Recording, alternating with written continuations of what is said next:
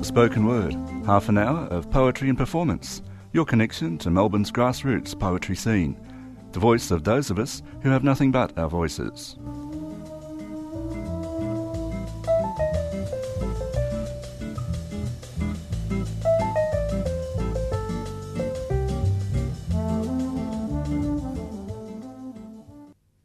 Good morning and welcome to 3CR's Spoken Word. My name is Ella Fanelska and I have two guests in the studio today, or one of them is kind of a half guest, half presenter.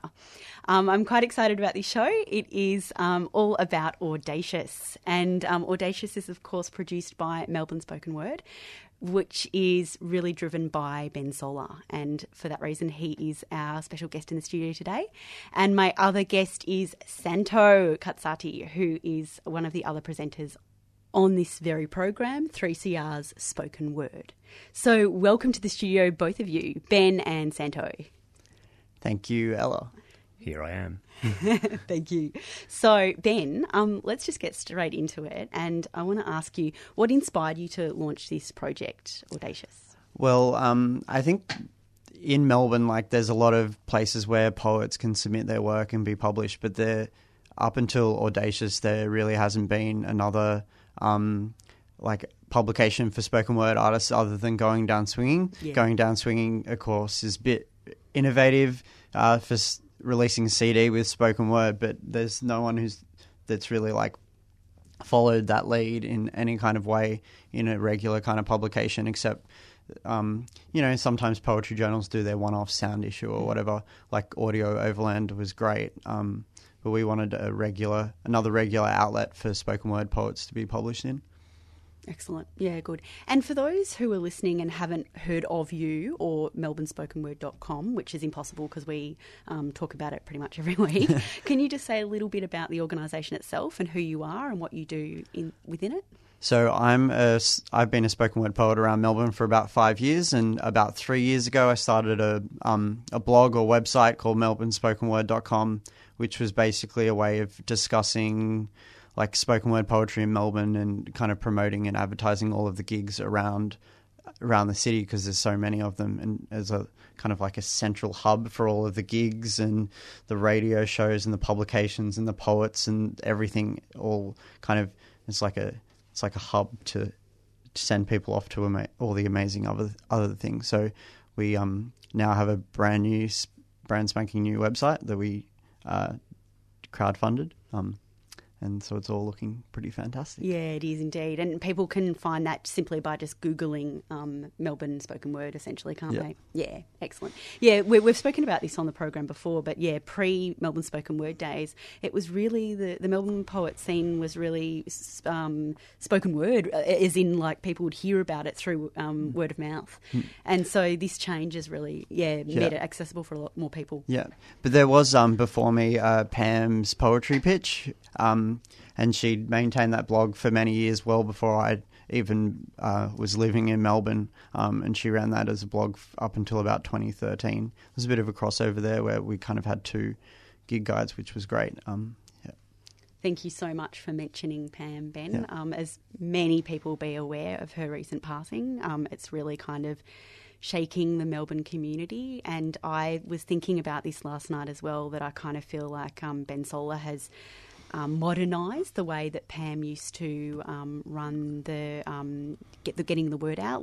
When I first got onto the scene many years ago, probably more than 10 years ago, that's how I would find about gigs, is I'd go to the Dan on the Saturday and you'd look forward to picking up Pam's summary of all the gigs, and it was really old school. That's and right, she had a hard copy leaflet, beautiful. right? Yeah, and then everyone would go to her and say, this is what I've got, and you'd have to get it in on time to her, and of course it's like with you as well, but the time frame was a lot, we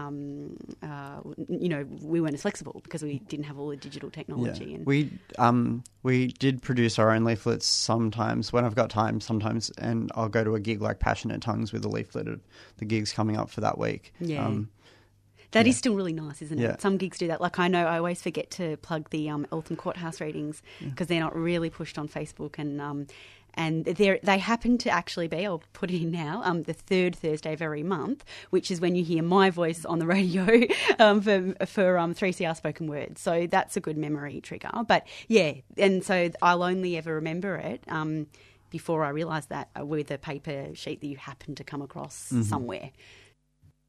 An abrasive lace-lined collar, the tickle of water winding between nose and cheek, the forming of hands into towers, an obscure memory of a ritual from a time before this, a constant male rhythmic murmur, a recurring melody over sustained organ chords, fresh limbs kick and swell an off-white satin covering, short plump fingers clutch the air, the cooing and rocking in response to a persistent ostinato cry, a protective stroke of the head, and the hushing, the endless hushing.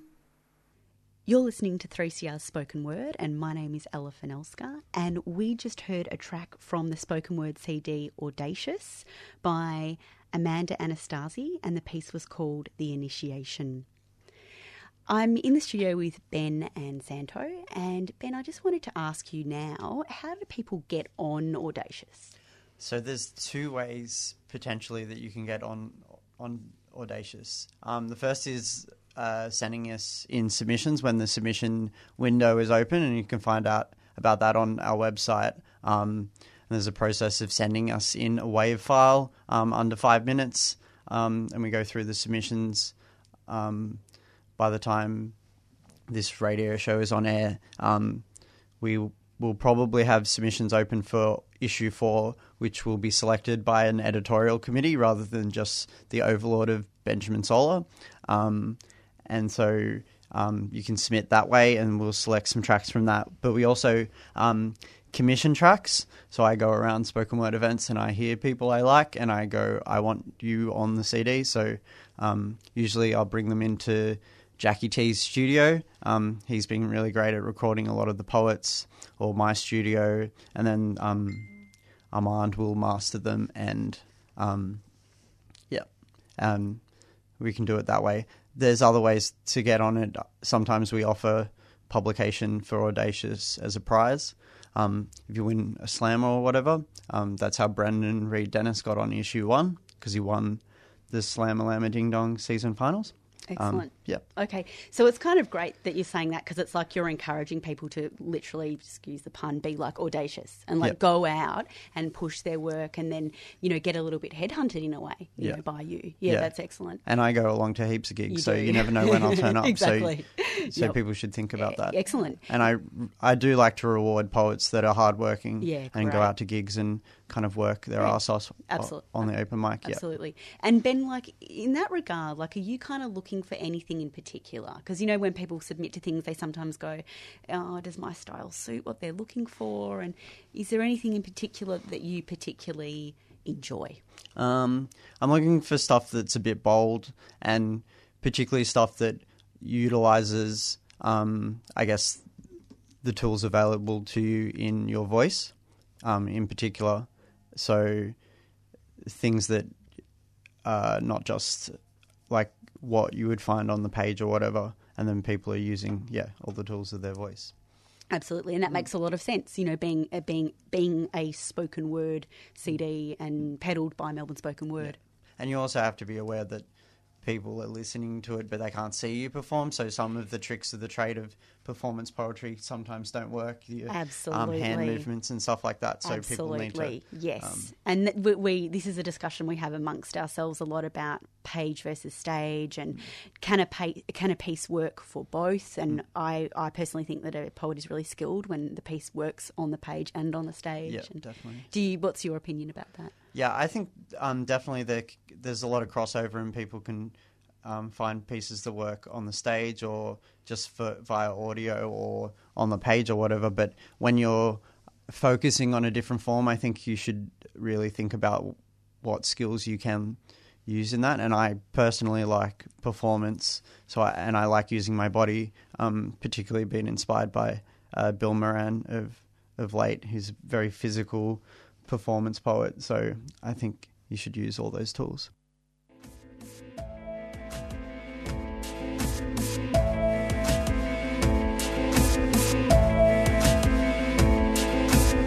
In this age of atrophy, this age of apathetic muscles, collapsing corpuscles and clogged arteries, this heart in me still beats for ships and birds. The desert ships that you set sail across the wasteland of my bed, they pace like camel trains through the mumbling slumber of my head, pressing your subtle footprints into the wet cement of my mind as I, in kind, wander in you. Lost in the vortex of your cerebral cortex, all those medulla oblongata dreams you seemed so set to bless me with. And those birds, your chirruping, syrupy birds, they flowed like thick molasses from your child eyes, winging on each strand of your whispered hair as it fans across my pillow hills in bourbon brown dusk. They peck at my neck as you do. They screech to rouse death. They preach voodoo. The witchery of it, the slight bitch in you that will finger this itch but won't scratch. They say love is random, but one heart in a million is still one heart. They say fast love is slow hell, but I'm still laughing, still glad I fell. They say that complicated rhythms of our hearts can't syncopate so soon, assimilate. The human intricacies of love don't relate to the bobbing of ships or the flight of birds. Then shall we say those hearts don't beat like ours?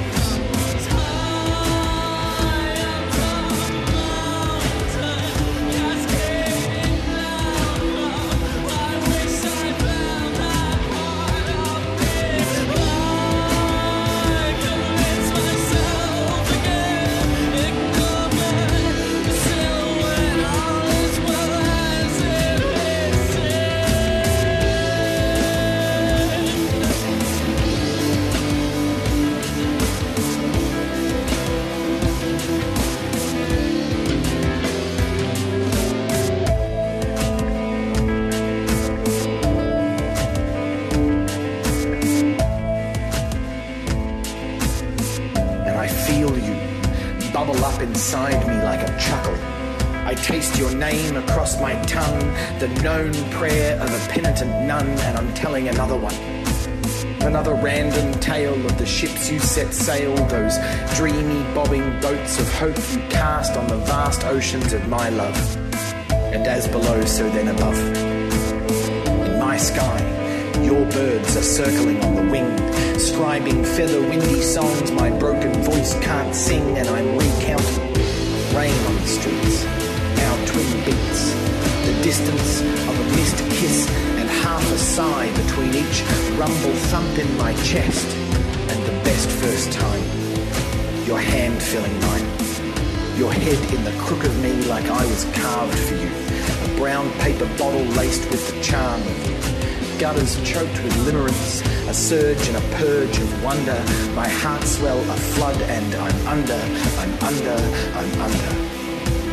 I'm kicked back and dying in it, I'm blacked out and lying in it. I wait to surface with a purpose and rise for you again, for until I am alive for you again, these words are just the language of ghosts.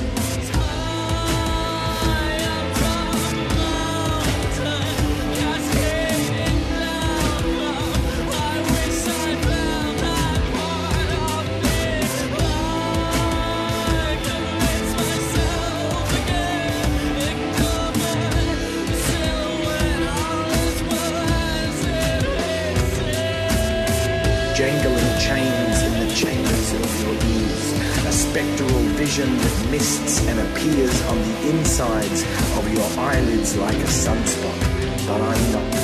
I am real, just one fervent prayer away and edging closer day by day. Until then I wait with this bubble of you.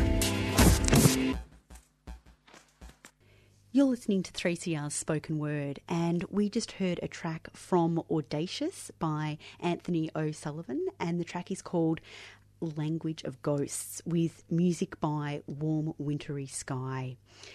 Before we heard that track, we were just speaking with Ben Solar from Melbourne Spoken Word about using all the different tools in our poetry pockets, I guess, about when you're submitting a piece to a spoken word CD, as you don't have the benefit of using your gestures and body in performance. This really leads me to think about slam poetry, and so I wanted to ask Ben about slam. Well, I guess slam has become a really popular kind of format, not just in Melbourne, but it started off in the US, and it's like a huge thing. I think in the most part, slam is great. It's attracted a whole heap of young people to poetry and performance, and it's a real access point to spoken word. And I think well, in Melbourne we have Slam-A-Lam and Ding Dong, which is probably one of the biggest gigs in Melbourne in terms of spoken word and poetry. So, yeah, I think it's a wholly positive thing. Excellent. I agree with you in terms of like bringing in young people, because I haven't gone personally to a lot of slam, and then when I go, I'm like, who are these people? I don't even know who they are. And then, yeah, it's quite interesting that different events or gigs in Melbourne have quite different audiences. And we recently had 2 like fairly big gigs in Melbourne with Bill Moran came in May, I think it was, and then Zohab Zikhan recently performed in July, and both of those gigs were like, most of the people there I didn't know. It's not like just the regular poetry crowd that was there, so it's obviously hugely popular. Definitely. And another aspect of that I like is that it often brings people to poetry. So they'll be quite happy to go to a slam because they would really comfortably go to a hip-hop gig or something like that. And then they go, oh, this is kind of cool. And then they get introduced to Melbourne Spoken Word, and then it goes from there. The amazing thing, if I may butt in here, Please. I am actually here, but I'm just I'm trying to shut quiet. up for once, because right. I do dominate this program, or have in the past. Look, slam has got, it's everything that the two of you say about slam is right, how, the new young audience and the format is exciting and blah, blah. Of course, this is the entire history of slam. Poetry slams go back to the early to mid-1980s in Chicago, started by all these butch male construction workers who got together during their lunch breaks and invented this mock competition, because it's not a serious competition, it's a pretend competition where prizes would be a packet of biscuits and stuff like that. And I mentioned that they were butch male construction workers because you'd expect them to be like really sexist and racist and homophobic and stuff. And in fact, in the early slam in the 80s in Chicago, one of the features of it was that they had very strict rules about no sexism tolerated, no racism tolerated, no homophobia tolerated. And it was a very, very working class thing. It was, very anti-elitist. It was very much about giving ordinary people the voice to be able to say what they wanted. And their ages ranged. They weren't all just young. They were young, middle-aged and old. That was the history of slam.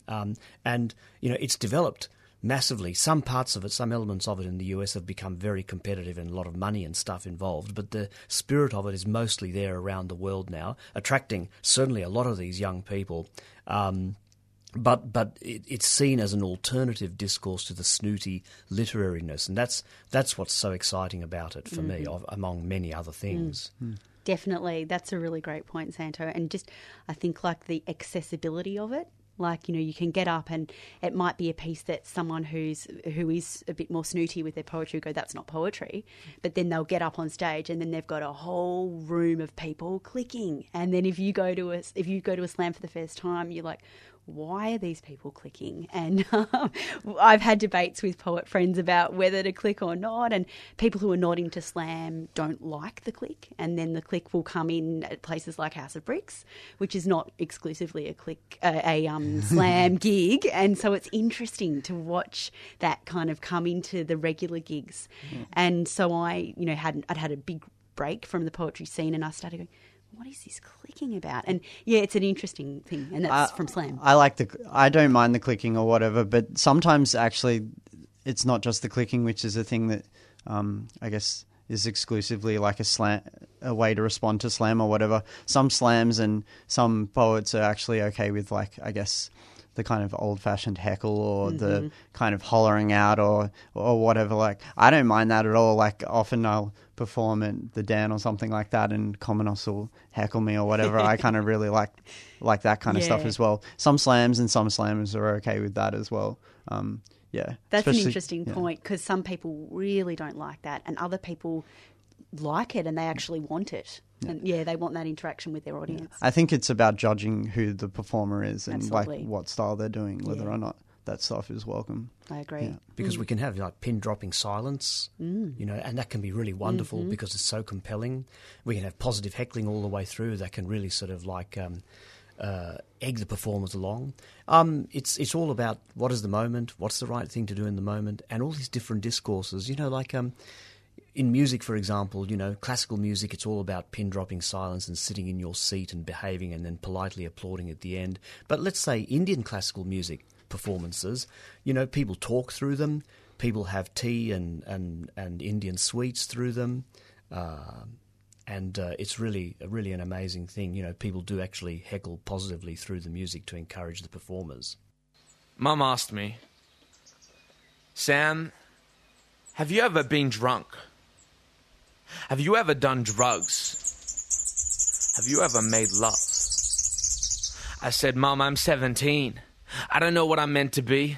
I'm just looking for the perfect girl to sit next to me on the train, and I'll make bad jokes, but she'll still laugh because I need some hope. So when Mum asks me, have I made love? Well, yes, I have, Mum. In fact, it's all I do. I make love to the lyrics of the words of the songs I have written for the girls, in the shapes my lips make when I saw her hips shake, in the tears on my cheeks when I saw her wrist. All we do is make love. And every ink mark I could ever think of, I have seen that the love we dream of, the love we want most, we can't synthesize. But it's right here, it's in your eyes, it's in the swing of the private sideshows. Man, there's a light show to watch your heart grow. Just let the art go and let it all out in the barriers we breach so we can fold out. All we do is make love. Never waste time working for a fake life. This is your life. You only get one. And at my age, we face mortality every Saturday night. We see things that could make tears bring liquor to the eyes of those who have ever cried when someone left us without saying goodbye. 'Cause when it's party time, someone might. And on the come down, some will try. I'm not condoning, man, I'm just saying. Most of us are empty records no one even knows are playing. And if we make something, someone might notice. I wrote this to prove that those without hope are not hopeless. So take this with both hands and show it to your lover. Never forget that you were not a number. You were more than just another 9 to 5 or workday survivor. You were alive and this is your sky. So hold your children, but let them walk alone. You see, some will fall, but some will fly. And they might get drunk, and they might take drugs, and they will make love. But the life that they make will be their own. You're listening to 3CR's Spoken Word, and my name is Ella Fanelska. And today we're having a special edition of Audacious, which is brought to the Melbourne poetry scene. Well, indeed, the spoken word scene internationally by melbournespokenword.com. And the track we just heard was by Sam Hassel, and it was called The Talk. Now we're going to go somewhere quite different. For them, there. Poetry is not a luxury. It is a vital necessity of our existence, Audre Lorde. Without a hope, are they asking us for help? Do words matter? Can a word unlock a door? Can a word cut a barbed wire fence? It is so easy to invent a new word, to blind us to what we know, but do not want to see. What about the word humanity? Humanity failed us so many times before. I have seen it, so I will not ask you to be human or to build another museum to remember what we have done to them. What about the word art? Will art make us more civilized? But art will not save them there. What about the word philosophy? Will philosophy help us to find a reason why we keep them there? And what about the word religion?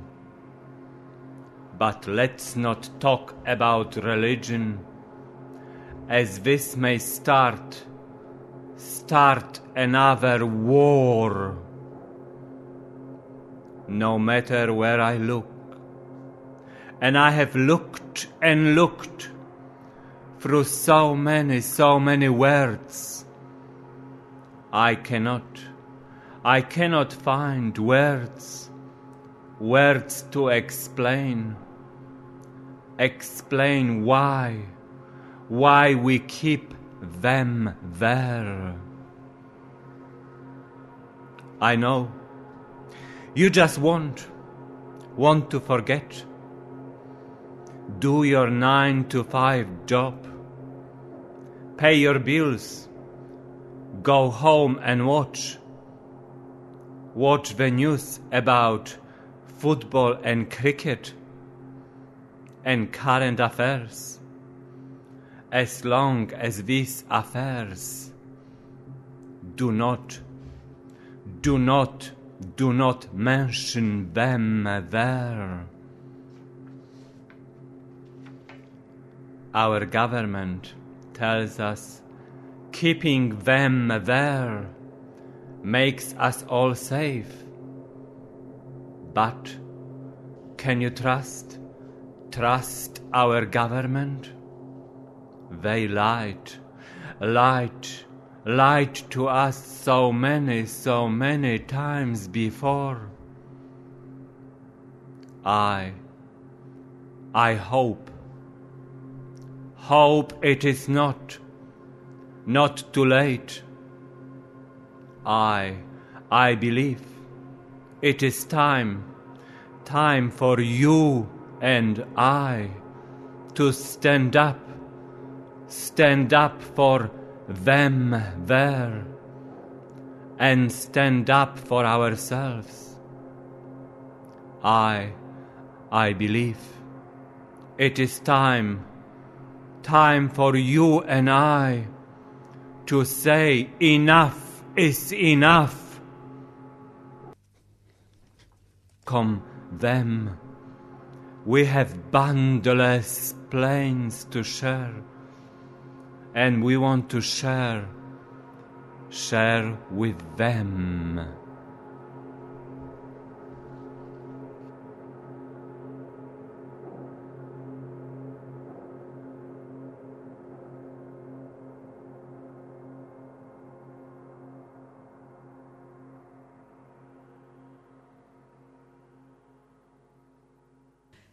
We are now approaching the end of this very special edition of Spoken Word, which has focused on Audacious.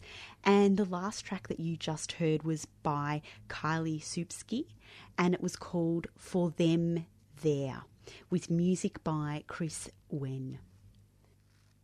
I'd finally just like to thank my co-presenter Santo Katsati for coming into the studios today for this special edition. Ciao for now. And also thank Ben Sola very much for coming in and expanding on the whole project and process. Thanks, Ella, for having me. And check out the website. Come along to the gigs. Check out the YouTube channel. And, of course, support Audacious by buying the first 2 issues. It's only $10 and you support the poets and support one of the only places that publishes spoken word. My name's Ella Fenelska, and you've been listening to 3CR's Spoken Word. And I look forward to your company next time.